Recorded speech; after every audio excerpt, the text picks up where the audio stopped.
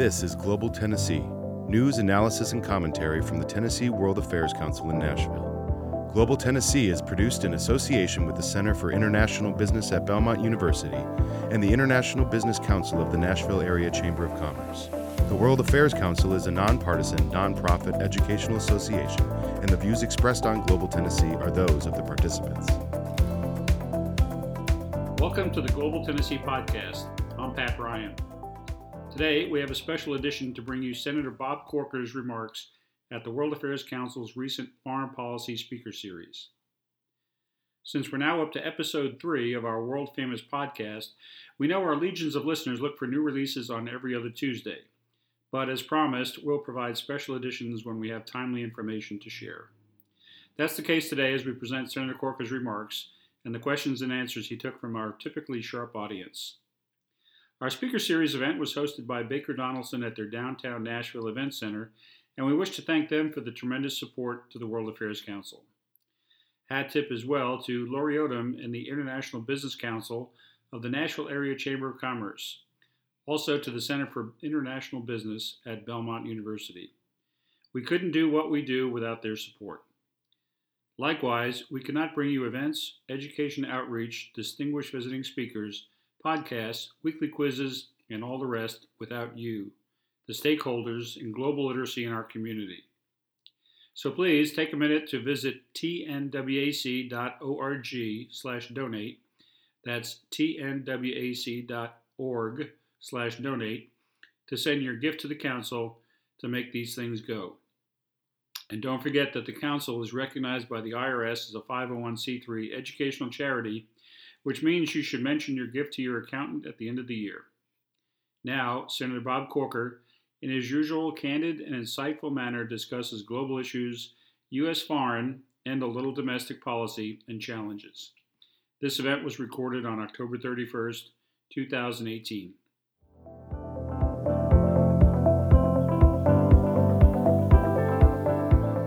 We are a non-profit, nonpartisan organization, and we're focused on education and educating the population of Tennessee on global events, how those global events impact everybody here in Tennessee. And our goal is to have a more enlightened and educated population so that when we go to the polls and make decisions, we're doing that from a basis of fact rather than opinion. We have outreach programs with high schools, with colleges, universities, and with the population as a whole. This is one of our events that is targeted to the general population. So those of you who are not members today, we certainly would encourage you to join. We have programming several events every month, sometimes multiple events during the month. It's a very interesting organization, and we have a website that has all the details. It's tnwac.org, worldaffairscouncil.org. So you can find all the information that's focused on that. So before we get started here, I have a couple quick comments about Senator Corker. We certainly appreciate you coming here, and Senator Corker's been very involved with Tennessee World Affairs Council as well. One of the events we have is a Academic World Quest competition for high school students, where it's kind of like the old Quiz Bowl, if anybody remembers that from a long time ago. It's conducted throughout the entire country, and the winners from Tennessee and the different states then go to D.C. for a national competition. And Senator Corker was very gracious to spend time with our delegation on a couple of occasions, spent time talking to the high school students, and Representative Cooper did the same thing earlier this year. You can imagine, as a high school student, to have the ability to go in and spend half an hour or an hour with people of this stature. That's very impressive, and we certainly appreciate everything you guys do to make that happen for us. Senator Corker's been one of the senators from Tennessee since 2007. I think 2007 was the first year. And that happened to be about the same time Tennessee World Affairs Council was created. So we've kind of been around for basically the same amount of period of time in this arena anyway. Former mayor of Chattanooga, former businessman, but today is the chairman of the Senate Foreign Relations Committee. And as such, Senator Corker certainly has some insights that most of us don't have, and we're looking forward to being able to hear what those insights may be. But before we get to that point, we want to recognize Senator Corker for everything he has done, not only for Tennessee World Affairs Council or for the citizens of Tennessee, but also for everybody in the United States. In his role as the Foreign Relations Committee Chairman, very, very influential, very, very important in the conduct of U.S. foreign policy around the world, and it's something that I think we should all be very proud of, that a fellow Tennessean has been able to do that and represent our country so well. And in recognition of that, we have our inaugural award that Logan Monday will give us a little bit more detail on that before we make the presentation.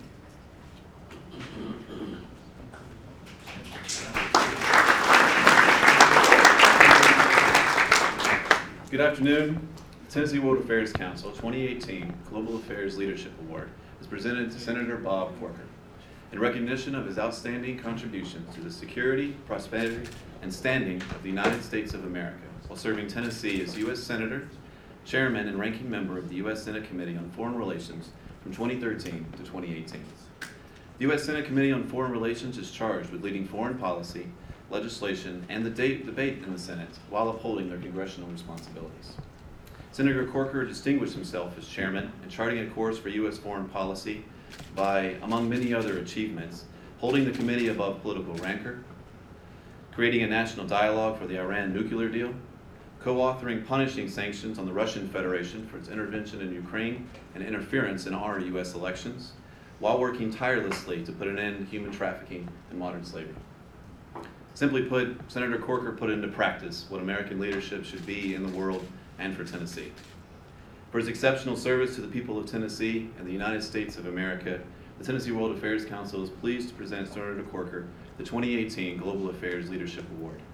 Signed on this date by Patrick Ryan and Jim Shepard, President and Chairman of the Tennessee World Affairs Council.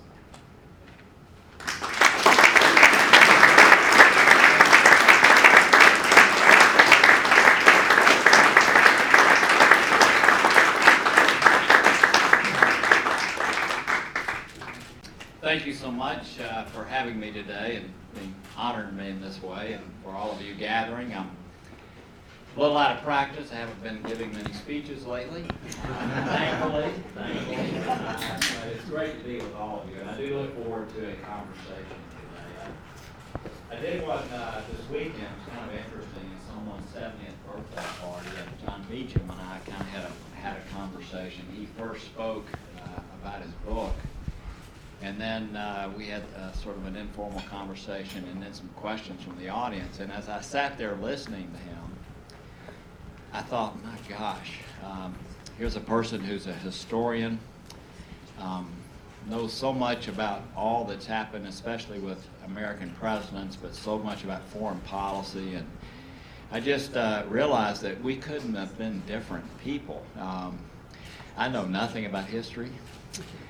Other than almost what I've learned in place. I'm kind of a journeyman, on-the-job training, and that's really what has happened with me in foreign policy. And so I don't go out giving highbrow speeches. I basically have learned on the ground, traveling to 78 or 9 countries on your behalf, some of them over and over again, because just like in your businesses, you spend 80% of your time on problems and 20% of your time on opportunities. So I'm glad to be here today to have a conversation. And before we move to that, I did want to acknowledge that Jim Cooper is here. One of the questions, Jim, that came up in the audience this weekend was, remember when Senator X on the other side of the aisle did something to you after y'all had worked together for months to try to cause a bill to become law? Aren't you upset with him? And I said, actually, no, I love him. And I've just found that when you're trying to deal with your nation's problems or your state's problems, that things like that come up, you just kind of put them aside and realize that somebody's going to surprise you in a good way right around the corner. I've never had any negative surprises with Jim Cooper, ever. And I just want to say to all of you, I love working with Jim Cooper, and I'm glad that he represents Nashville in the way that he does. He's a little bit more of a curmudgeon than I am. And I'm kind of an internal optimist, and so we balance each other out and make a pretty good combination. But, you know, I think about being in the House in the minority would make you a little bit of a curmudgeon. And then to be in a party where he's probably one of the most rational people there and has to deal with some of the things that go on there, that would make you that way. But Jim, it's good to be with you, and I look forward to working with you in the private sector as we move ahead. I've served with 3 presidents. Each of them were very, very different. When I came into the Senate, let me digress. A reporter came up and mentioned something to me a minute ago. Eric did. I remember 12 years ago, this moment in time, a week before the election, when you had no idea who was going to win. And my heart goes out to those who are in the middle of this. It is just an incredible period of time, and as I understand it, the race is pretty close. I don't know, you know what the internal polling is, you know. You want to share with very close. But it is so nice to come here with not a trouble in the world. Not to be thinking about that. I remembered on election night, my hometown is Chattanooga. As you know, I came over this morning. It rained like the Dickens in Hamilton County on election day, and I thought, oh my gosh, this is going to be the difference in the race. And anyway, I'm not thinking about those things today. I'm just thinking about having fun with y'all. I've served under 3 presidents, with 3 presidents, not under. George Bush was a person who certainly had no intentions of being a divisive president. He ran as a compassionate conservative. 9/11 changed the trajectory of his presidency dramatically. I think the thing that took the wind out of his sails more than that, though, was Katrina, where people viewed him as a racist, when that couldn't be farther from the truth. He's a person with a big heart, and I think he came into office truly to unify our country. And by the time I got there, the Iraq War had become very, very unpopular. And one of the first big debates that we had on the Senate floor was whether we would surge in Iraq to try to overcome what had happened and to try to salvage something good after all the hundreds of billions of dollars and so many lives had been lost and so many bodies maimed. And so that was my introduction to the United States Senate, was beginning that debate. Barack Obama served on the Foreign Relations Committee. And like you, I'm sure when you go to the grocery store or the drugstore or the cleaners, it seems that you bump into the same people over and over again because your schedules end up being the same. Well, with him, it seemed like we always went to vote at the same time. I don't know why that happened. And so we'd ride that little tram that many of you have seen under the Capitol to vote, and we'd be talking. And you know, so I was able to talk with him during the time that he was thinking about running for president. And, you know, there was such a movement behind him, I don't think he had a choice. I don't think when you have that many people wishing for you to do it, he did, obviously. And I became, you know, I was very involved in foreign policy and very involved with their administration.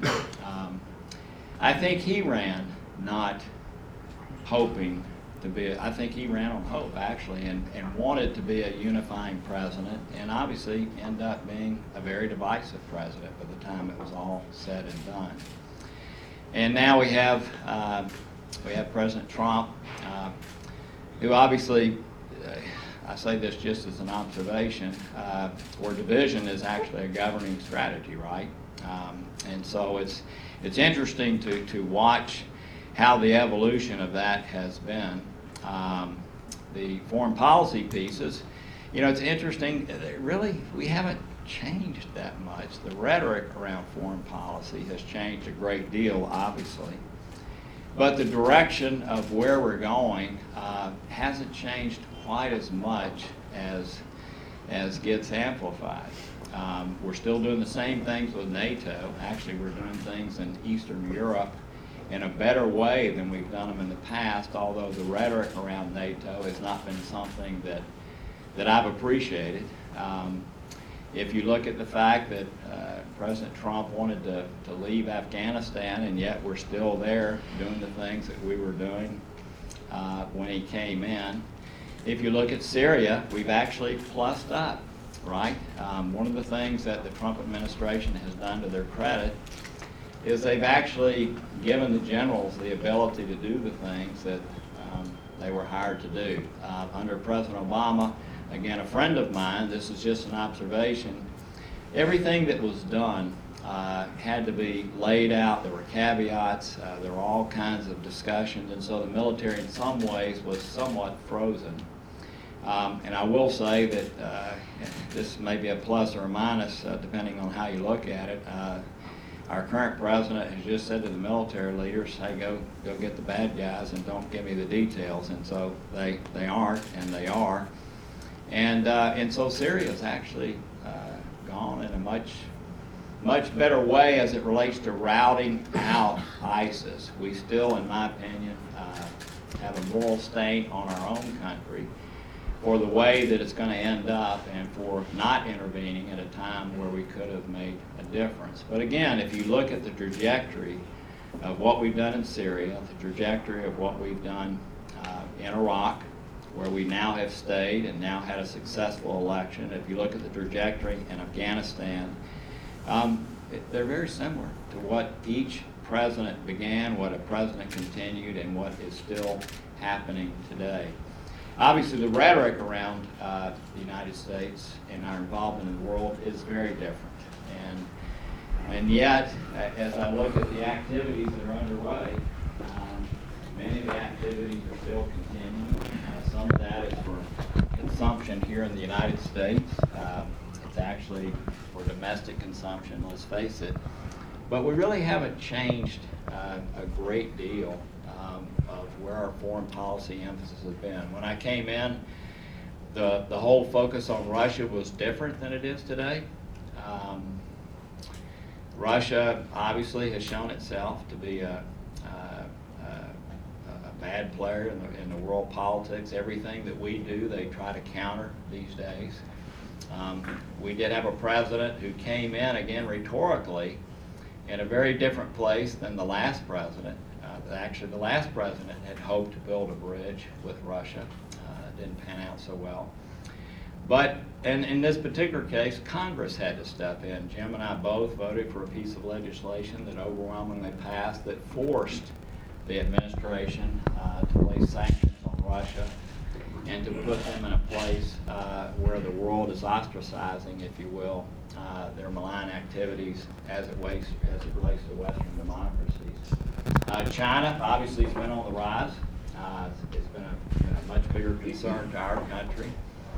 They've tried to fill the gap that our rhetoric is leaving behind as it relates to us being, if you will, the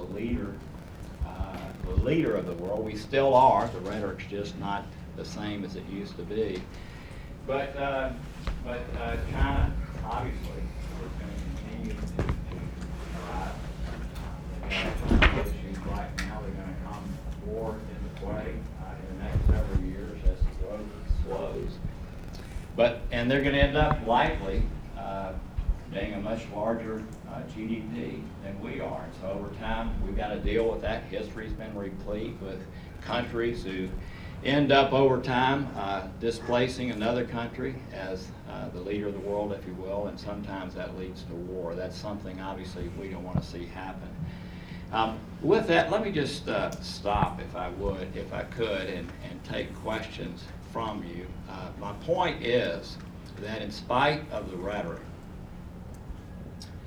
the United States still is carrying out the same types of foreign policy that began, that were there in place when I began as a United States Senator. The rhetoric is very different. The communication to the American people is very different. The communication to the world is actually different. But if you look at the places that we have been involved militarily or where we have strategic interest, we're still carrying out much of the same policies. And with that, let me just stop and take any questions that you might have. Yes, sir. Senator, one would assume that the North Koreans have been busy building additional nuclear weapons and ICBMs every month since the summit. And as time goes by, time's not on our side for any negotiations. What are your expectations there? What was the last sentence? What are your expectations for negotiations with North Korea? So, look, I think everyone knows that Singapore was basically a press conference. Nothing of material nature happened. It was more of a meeting. But look, I'm glad it took place. I do think that it's obviously caused tensions in the region to diminish. The new envoy that we have that used to be an executive at Ford Motor Company is a real serious person. He's somebody that I think if he came and talked to you about what he was doing, you would be incredibly impressed. Just came in about 30 days ago into our office to give us another download. They're looking for North Korea to take some steps that are real. I know they've announced that they may close a certain facility that they act like might be their central facility. It's not, by the way, but at least it's something that would demonstrate that they're willing to begin to take some steps to denuclearize. I have a lot of faith in Mike Pompeo, just for what it's worth. He's a serious guy. He was kind of a Tea Party, right-wing kind of congressman from Kansas. And he came into the role of CIA and became a serious person for 15 months. Learned about the world. I find his strategic thinking to be very, very good. He's obviously leading this effort right now as it relates to North Korea. On his most recent return, again, nothing substantive has happened yet, but my expectations are that my thoughts are that we have the best opportunity we've had in 20 years to change the dynamic. I'll give you one vignette. On his first trip, Pompeo is standing in a window looking outside with Kim Jong-un. The only person there is the interpreter. And Kim Jong-un looks at him, and first of all, Pompeo looks out and it's sunset. And he said, "That's the most beautiful sunset I have ever seen in my life." Kim Jong-un, through the translator, says, "It is. And it's like that here every single night. And that entire shoreline should be lined with nothing but American hotels." And so I do think some of the economic issues that, did that shock you? Yeah, so I think some of the economic issues that North Korea is dealing with, I think the leader understands that the model they have cannot continue. Do I trust that they're going to denuclearize over the next 2 years? I do not. Do I think the dialogue we're having with them is a good thing? I do. And hopefully at some point we'll get to a place where we're actually talking about substantive denuclearization. But I had to say, I'm not much for having press conferences where you don't do much. I probably wouldn't have been my nature to do what happened in Singapore, but I do think that the door has been opened to some progress that can be obviously very good for our world. China has backed off recently, which is a little bit concerning. They're not really applying the pressures that they were applying 3 or 4 months ago. So that's a little bit of a deterioration. But obviously the relations between South and North Korea have improved vastly, and I'm hopeful that over time this is going to be resolved. Yes, ma'am.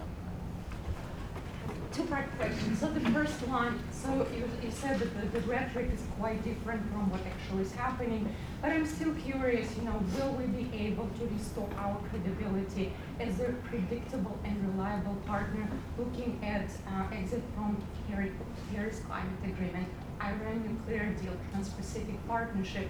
And the second part to this question, China is becoming a bigger concern as it positions itself as a new global leader, economically, ideologically. So instead of building stronger alliance to counterbalance China, I feel like we are standing more and more alone in the world and isolating ourselves. So I would love to hear your opinion on both, especially China's strategy, and how will we be able to restore our credibility? Yeah, so look, when teams of people come in to meet with the president, on many occasions they will come by our office first, or they'll come by after and debrief. I know when the European Trade Commissioner was here recently to talk about the tariffs, they came by our office first. By the way, I strongly disagree with what is happening on the tariff issue, as I alluded to on the front end.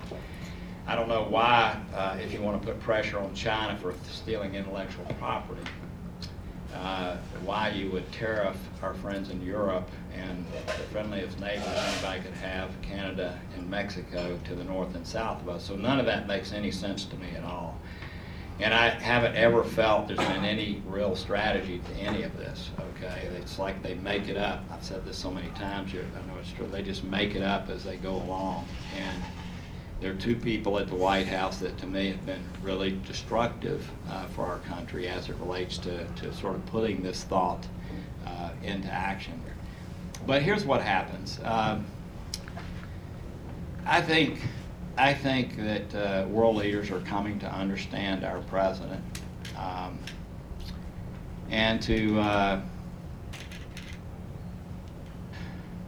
understand that what is said a lot of times is not what is done.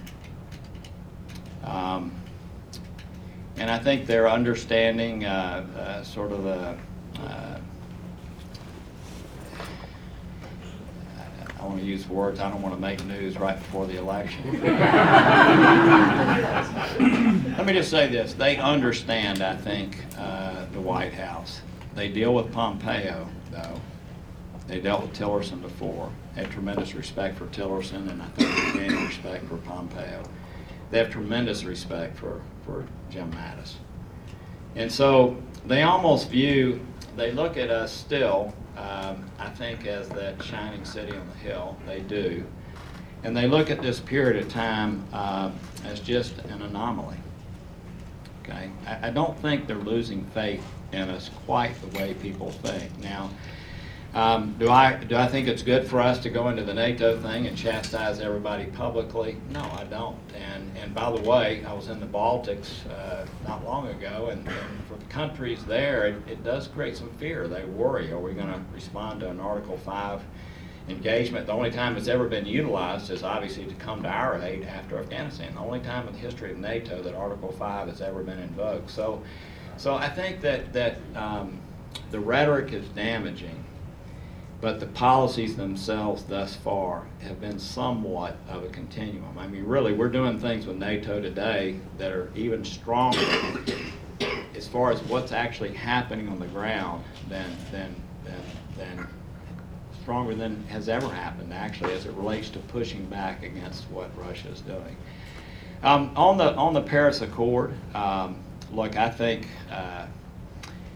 he may ultimately decide to get back into it. It is, I don't say this to be pejorative or to create conflict, but you know, people should know when you enter into an executive agreement where only one person is agreeing, it's not going to stand long, okay? It's just not in all likelihood. And with the Iran agreement, you know, it was our office that actually laid out the 3 parameters to try to keep ourselves within the Iran agreement. Okay, we went over as soon as Tillerson was sworn in.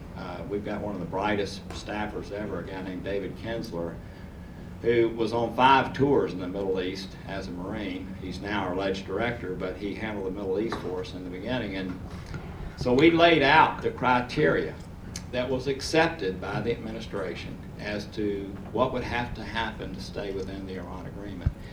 And the most difficult one was doing away with the sunset agreement. With the big flaw, there were several flaws with the Iran agreement.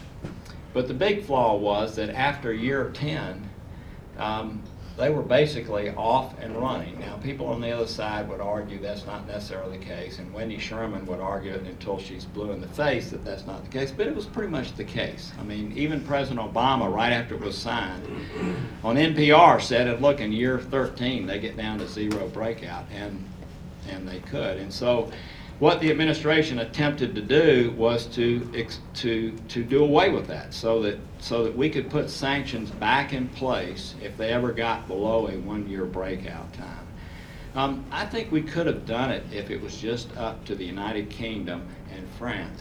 Angela Merkel, that just would not go along with that. And so we pulled out of the agreement. I don't know that I've ever said this publicly.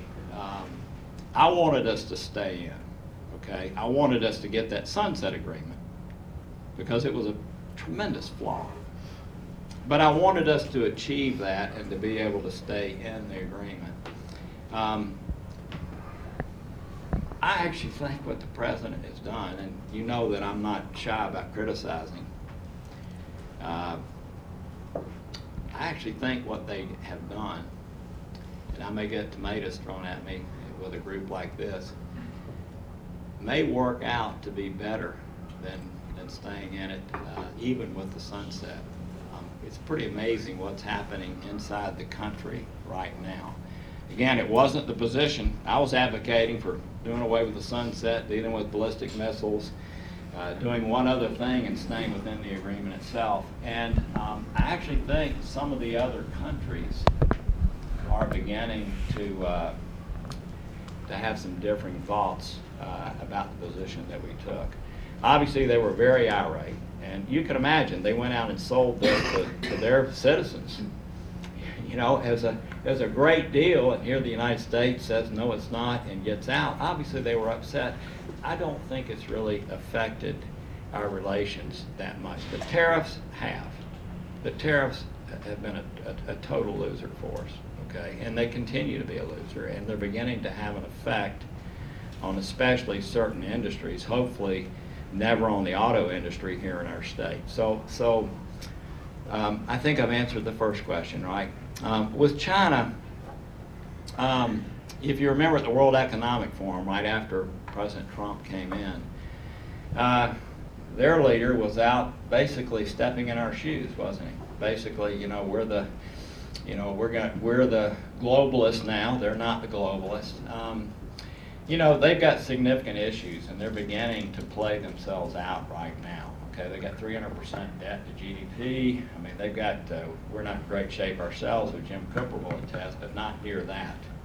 And so, I actually think that because of domestic issues and because other countries around the world realize the Chinese model, which is very different than ours. You know, when we go into a country, an African country, where people have HIV or we're trying to deal with malaria, I mean, we really are going in to help people. I mean, that's the most meaningful part of my particular job, is championing these things that we're doing that are actually saving people's lives.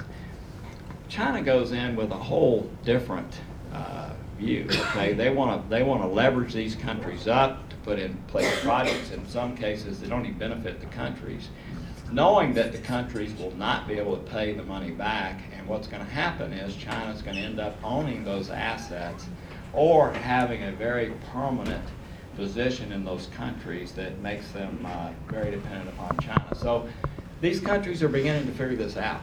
Okay, and now they're beginning to look to other places. We were able to just pass a bill that led through our committee called the BUILD Act, which refashions OPIC, the Overseas Private Investment Corporation, doubles its capacity and allows it to actually put in private equity into efforts in countries to cause them, again, to be a little bit more sustainable. So again, the rhetoric, the view, the perceptions are not particularly good right now, and I can be very critical of certain things, but generally speaking, I don't think it's quite as bad as people are laying out. I don't. I would not be speaking in the same manner. I would not approach things to try to win by dividing. I would never do any of those things. I'm just speaking now strictly about the foreign policy piece. Okay? Yes, sir. My question is about our allies that we have. Of course, England, Germany, France, biggest economies in the world. You put them in with the American economy. when we look at what's happening in the Americas, we know about NAFTA, Canada, Mexico, but Brazil at one point was headed to be the fifth largest economy in the world. And what we have a policy to deal with South America and Brazil? Yeah, we,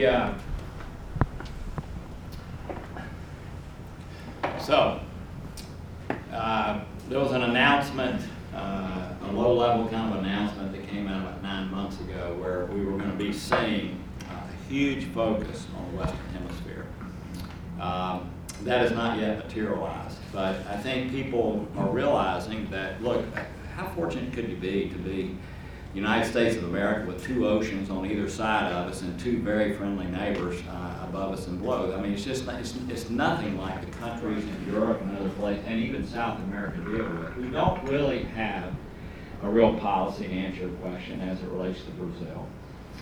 We actually are talking, this again, I get back to the rhetoric. Look, we have tremendous issues in Central America right now, right? I mean, we had a staffer down for about a week, a month ago. We have some unbelievable people who work on our staff who have like decades of relationships. You know, I think you know I've been down to Venezuela on 2 clandestine trips recently. Clandestine meaning private, not bad. But it's really because of the relationships that so many of our staff people have. And we had a staffer down there working with the Ortegas for a week in the Catholic Church to try to keep what's happening there from happening. When we talk about people coming up in a caravan to the United States and how if they come, if the countries let them come, we're going to cut off aid. That's the opposite of what needs to happen. I mean, the real emphasis on Central America should be helping them rout out corruption, helping them build democratic institutions, helping them solve their own problems. And there is an emphasis on that in Congress, okay? But we, again, let me, you know, somebody asked me a question the other day, hey, Corker, what do you know now that you didn't know when you came into office? And I don't know why it's a Saturday morning and I wasn't thinking clearly. I said, well, not much. But let me tell me what the answer would be today on a Wednesday. I had no idea. The importance of the United States to the rest of the world. I knew it, but I didn't really know it.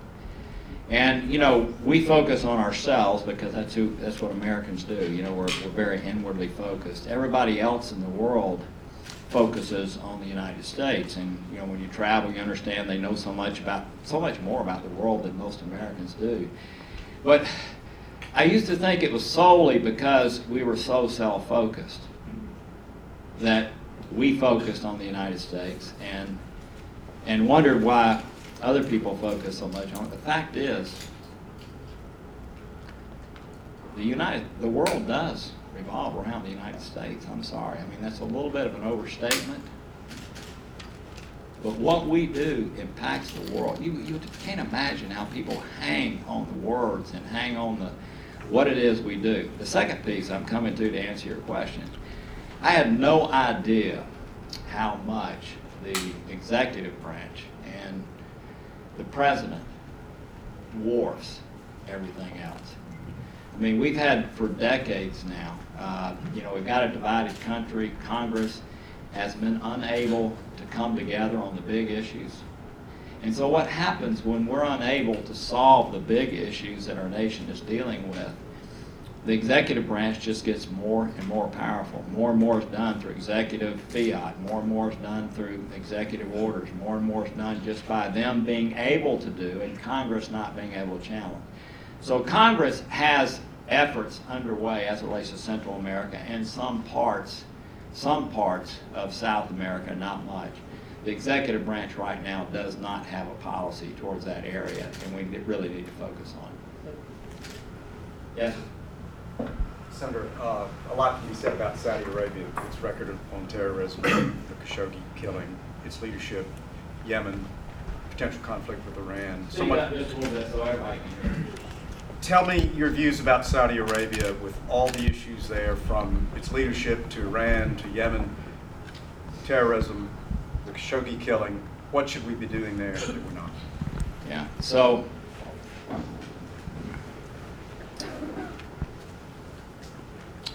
MBS, the Crown Prince, if he were in this room today and he gave up and gave the kind of presentation that I'm giving, he would be totally awed. He's 33 now. I met him when he was 32. He speaks about economics in a way that you would think absolutely Harvard MBA and running a Fortune 100 company. He can speak about geopolitics. He talks about the domestic issues and opening up. He is pushing back against the Wahhabists within the country that want to keep it as it is and not progress. And so let me just tell you, again, if you had him in here, maybe you ought to have him sometime. He's a little tied up right now, I think. But he is a very impressive individual to sit down and talk to.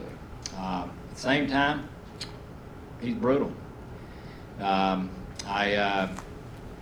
After he was given this job by his dad, who, by the way, is, I read this morning in the Wall Street Journal that the king is now taking over some of the powers. Let me tell you, the guy's not with it, so I hope that's not the case, okay? I mean, he's mostly incoherent. And so, you have a situation where, in Saudi Arabia, where, yes, you have a king, but he's not all there. It's going to happen to all of us at some point, but he's just not all there. And so the king stepping in is not real. So you've got this person they've put tremendous faith in. So he comes into office. He immediately turns the Ritz-Carlton into a detention facility, moved the furniture out, tortured people. It was in the name of anti-corruption.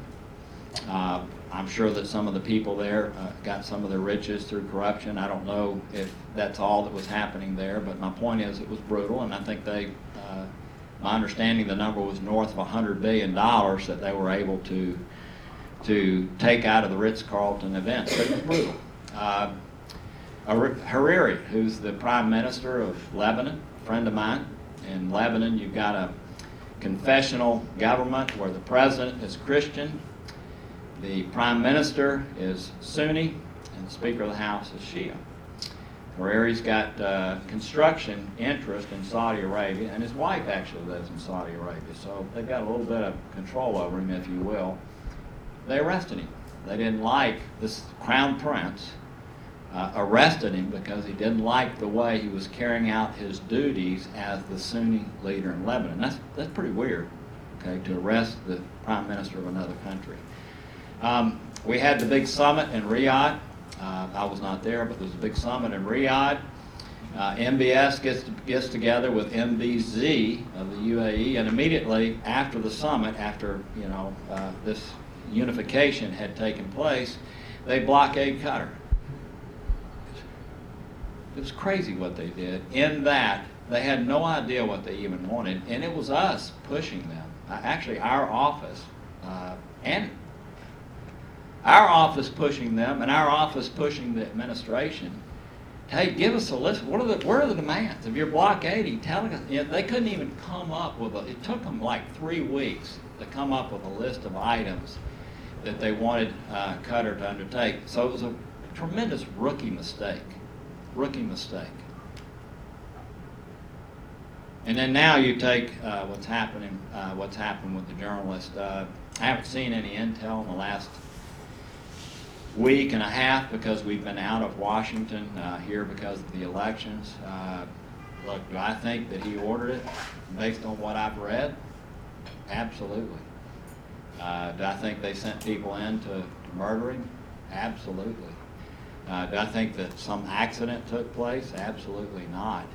I called the ambassador. I got a call from, I guess we understood the journalist was missing for about 3 hours, and so I immediately called the ambassador of Saudi Arabia, who I guess is a half-brother of the Crown Prince. Not particularly impressive. And I said, look, if there's a tape going in, I know if you say he left, which is what they said immediately, that he left the compound, you have to have a tape of him leaving. And he said, well, Senator Corker, our AV system works a little differently. We only live stream, we don't record. And I said, look, that doesn't pass the laugh test. You know, if he, you know, you obviously need to produce the tapes, or I think we feel something else has happened. So look, it's Saudi Arabia is a country that on one hand needs for the progress to take place that he's been laying out. It needs to diversify economically. But it's a country that we've put way too much stock in. What they're doing in Yemen, you know, we've given them precision-guided missiles to try to keep them from killing people in the manner that they are, and they haven't been able to operate those effectively. We've got one of the biggest humanitarian crises in the world happening there right now, where people are dying of diseases that are just easily preventable. And so they've been a bad actor there, in fairness. The Houthis are supported by Iran, and so, you know, they haven't been good actors. They didn't show up at the last negotiation that was taking place to try to ease tensions there. And, you know, after us not performing perfectly ourselves in some of the Middle East things, it's difficult to overjudge, but they have been a counter to Iran. They don't compare to Iran. I mean, to think that militarily, they're nothing compared to Iran, but so look, they're a country that's relatively important, not hugely important, relatively important. We need to see them for who they are. We certainly need to mete out justice as it relates to this journalist, no matter where that takes us. And I think we need to realize that while we share some interest, we're also going to have some significant differences, and this could be a line of demarcation as it relates to carrying those out. Was that good enough? Yes, sir. Senator, go back to politics with you. It's just lucky for us that you're not running, so I can ask this question. So I preface with that. In light of the way you answered some of the questions about look at the actions of what we're doing, not the rhetoric. And you know the code word for rhetoric is Trump's rhetoric. Okay, at least with respect from where I sit. With the events of the last couple of weeks and the lack of civility that we have in our politics, after the election, do you think that certain leaders, set Trump aside, within the Congress can take the mantle and talk about that words do have cause actions? And those of us that fashion that we like history and we think about history, you know, the late 20s and 30s, some of the same tone of rhetoric that we heard in the populace in some of these countries, particularly in Europe and in our country as well, took the position that look at the actions, not what's being said. And over time, the rhetoric diminished and took over the actions, and then we know what occurred. So do you think that we can have a dialogue and leadership in this country, and particularly from the Republican Party, and you know how, you know, personally I feel about the Republican Party, you know, in support of it, but it is time, and that hopefully we can have the appropriate dialogue and civility so that the leadership can speak to the issues and the tragedies of the last 10 days. Yeah. So I don't know of anyone in the United States Senate that's been more outspoken than myself over especially the domestic rhetoric. I'm really speaking more to the foreign policy rhetoric a minute ago. I was actually speaking solely to that. Look, we have some media people here today. Certainly not saying this for their benefit, but I strongly support our media. I mean, I do. I actually enjoy working with them. And anything we do to diminish the media, we diminish our country because people lose faith. Now, the media owns some of that. Okay, but they own some of that. They do. And what's happening in social media now, where these stories get trending, and the New York Times or someone sees a trending story and they're worried they're going to miss out, or I shouldn't have mentioned them, some other paper or whatever. Once it gets written in a normal paper, unfortunately these stories make it in, then all of a sudden it's okay to put on television, right? And so the bashing of our media to me is something that I've used these words before. I've been in Venezuela. When you get where you don't trust the media at all, you're taking steps in that direction. When you start talking about destroying the institutions of government, or you are destroying the institutions of government rhetorically, whether it's the Department of Justice or the FBI, they make mistakes. Every agency makes mistakes. But when you start causing the American people to lose faith in the Justice Department or the FBI, or think that somehow or another what is being done for political reasons, you're moving towards, again, a country. You're moving in the direction of a country like I just mentioned. So I absolutely hold that in disdain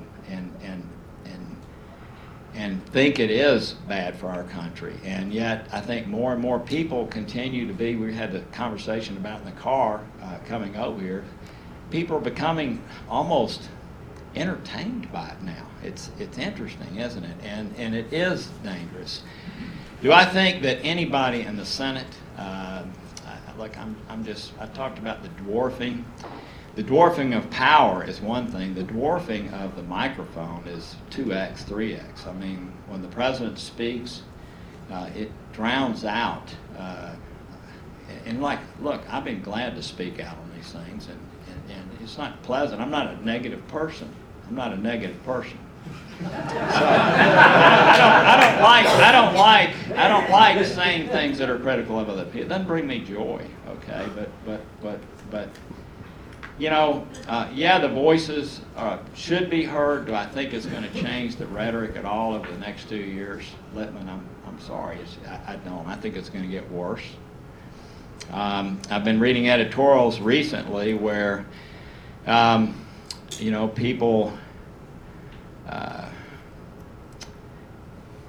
people are running for president on the left side now think that in order to compete with what's happening, they've got to do the same thing, right?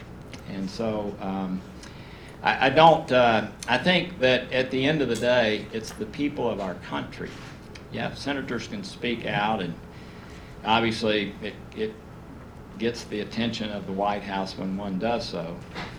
But I think at the end of the day, the American people are going to have to tire of the rhetoric, and we're going to have to elect people that are not jack-in-the-box people who just say yes to whatever it is that the commander-in-chief has to say. I don't think those voices are going to. I hate to be so negative, but I just don't. I'm a realist. I don't see that changing over the next couple of years. I just don't. And when your governing model is division, and it is, okay, that's not like me thinking that's the governing model. When the governing model is to pit one side against the other, and that's the current governing model, and you've got a presidential election coming up in 2020, and if the incumbent runs again, which looks like it's going to be the case, I don't see that rhetoric changing, and I don't see a person standing up in the Senate affecting that to a degree. Sure, they should do it, but is it going to affect the way the American people think about it? I don't think so. Yes, sir. One more question before we finish. You did. I know the audience. Israel and I'd like to take your view. There seems to be some correspondence between Israel and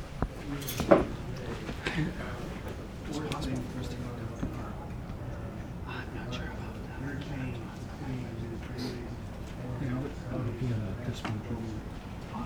Yeah. Yeah, one of the reasons he was talking about the interchange between the Gulf states, in particular the Saudis. Look, that file is Jared Kushner's file. Like, he's been working on the whole Israeli issue from the day he got there. He came over about 3.5 weeks ago and sat down with myself, Menendez, Cardin, Graham, I don't know, 3 or 4 other sort of foreign policy oriented folks, and at a high level kind of laid out, they obviously don't want anything leaking out. At a high level, talked a little bit about where their focus was, and I think they plan to come back right after the election and lay out the details of where they want to go with the peace plan. Saudi Arabia's played a huge role, and that's one of the reasons you're seeing the rhetoric be a little bit timid coming out of the White House as it relates to the journalists. But no, I mean, this has been, Saudi Arabia has been sort of the centerpiece of making sure that the Arab world is okay with what's happening. I'm going to say something again to this group and they get tomatoes thrown at me. I don't think that the whole Israeli-Palestinian issue is near the issue that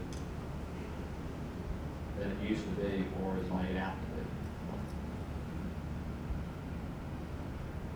When people say that it's the genesis of everything that's happening in the Middle East, I'm sorry, it's just not true. It's just not true. It's a big issue at the UN. It's a big issue to European countries. Is it a big issue really to the Gulf states and other people? No. I mean, privately, they talk very differently than they talk publicly. They have a domestic population of people that they have to, deal with. So the fact is that, yeah, Saudi Arabia, before the embassy was moved to Jerusalem, you don't think that there were multiple conversations with Saudi Arabia, with Egypt, with everyone else about what was going on. They knew there was going to be some rhetorical comments about that happening in their own countries, but there really was almost no pushback. So they have been key to this. They have played an important role. And that's one of the reasons, again, that if I answered the question for you, I would say that it's almost, this is a slight exaggeration, I don't want to diminish the other countries, but it's almost been a negotiation with Saudi Arabia. That's a slight overstatement for media, please don't write that quite that way. It's a little bit of an overstatement, but they have been key to this whole thing. Pat, the last question. Quick softball. Senator, thanks again for your support to our students who come to Washington. We're trying to make an impact in the community and as far as global affairs awareness, but sometimes it's a hard sell with a lot of people. We frequently quote Thomas Jefferson that no nation can live in ignorance with impunity. We'd like to freshen up the slogan a little bit. Is there a Senator Bob Corker sentiment about the importance of global affairs awareness among people in the community? Yeah, so look, I'm a person who used to build shopping centers around our country and was the mayor of the city. And I went on the Foreign Relations Committee not because of a deep interest in history.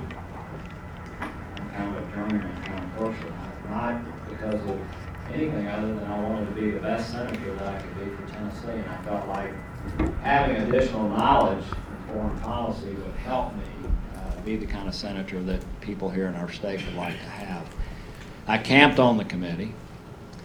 I've traveled extensively, 78 or 9 countries.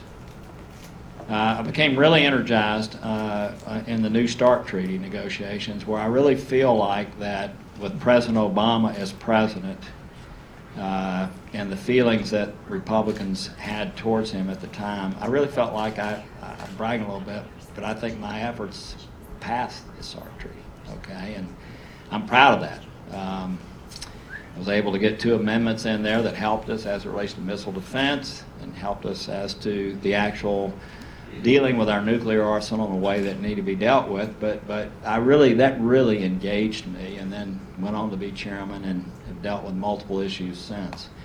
But I do think that, especially in the asymmetric kind of world we're living in, people the Cold War was one thing. People understood that. The Cold War was us and them, and if you were either with us or you're with them. The world's so much more complicated now. And many of you are involved in businesses that deal around the world. I think it's incredibly important, especially when, what is it we fear most? I mean,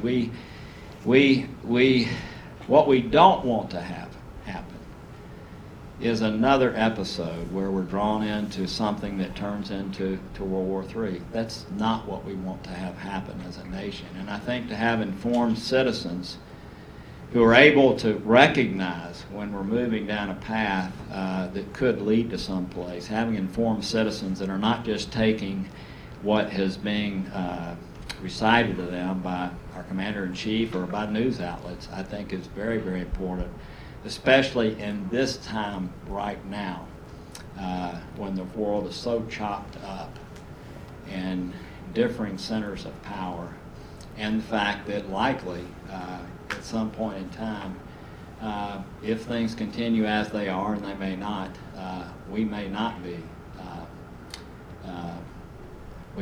be the largest economically oriented country in the world. So, yes, sir.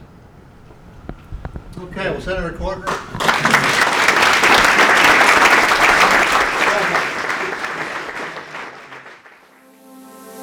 This has been Global Tennessee from the World Affairs Council in cooperation with the Center for International Business at Belmont University and the International Business Council of the Nashville Area Chamber of Commerce. The executive producer of Global Tennessee is Patrick Ryan, senior producer Logan Monday, technical advisor Bill Ryan, and the voice of Global Tennessee as well as the Penn Jones Conspiracy. I'm Benjamin Olson. Visit